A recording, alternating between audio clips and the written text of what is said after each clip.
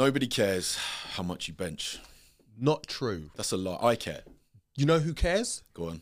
Doorman. Yeah, doormen do care how much you bench. Yeah. I go yeah. to Box Park. Do you just in answer Wembley, with, what is it, more than you, mate? And the guy goes every time without fail. Oh, the same one as well. The So same he doesn't guy. even remember how much you bench. How much That you is bench. disrespectful. How much, you know who he's the guy, do you remember in the papers he knocked Yeah, out I do. something- Yeah. The Xboxer. Yeah, the Xboxer. Yeah, that was a wicked punch. Yes, Yeah, crazy, yeah. right? He always asks me, how much do you bench? And I say, You have to be polite now, you know, or just jab you. If I you just say, not a lot. not a lot. That's what I say. Humble, play it humble. Yeah. 100% it's Yeah, more than That's- you, but not a lot.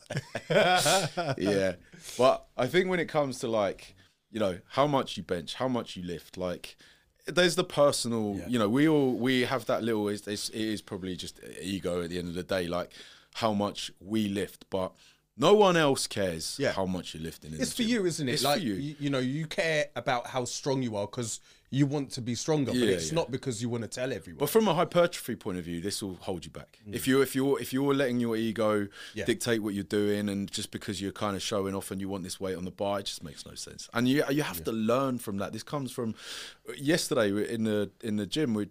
Literally when I was on that leg press, when I watched that video back, I wasn't happy with the depth. So the load goes up. Yeah. So what am I doing? Impressing other people now, where it gets to that point where like, the load is higher, but the quality of the reps were down. Yeah. It's back to the drawing board. It's back to the reset. It's back to the. You reach that point, don't you, when you're chasing the logbook, if you like, for a less, you know, for a, you know, whatever. Lack of a better term. Yeah. You know, sometimes the standard of the rep can start to slip, but then, you know, in the next training block, you then take it upon yourself to kind of pull back the numbers, execute a little bit better, and then from there you can progress on. If you have more. That awareness. If you've got that awareness, the thing, you get the people that just go chucking weight on, weight on, and no one cares. No one cares what you're lifting. It becomes that range of motion. But you need to care more. Dropping the ego and stopping caring what, you know, I do remember a time, maybe when I was younger, where I wanted people to see what I was lifting. I wanted to be strong until I started understanding and appreciating what I was actually doing from a hypertrophy point of view. Am I trying to build muscle, or am I trying to show off to other people? What are you trying to do? If you're going to get the better quality set that's going to provide more stimulus to grow with the slightly less weight, then why are you putting more weight on the bar just to show off? Yeah, absolutely. Yeah. I mean, you know, you've got to earn the right, haven't you, to add weight onto the bar. You 100%. can't be letting the standard slip just to feed your ego.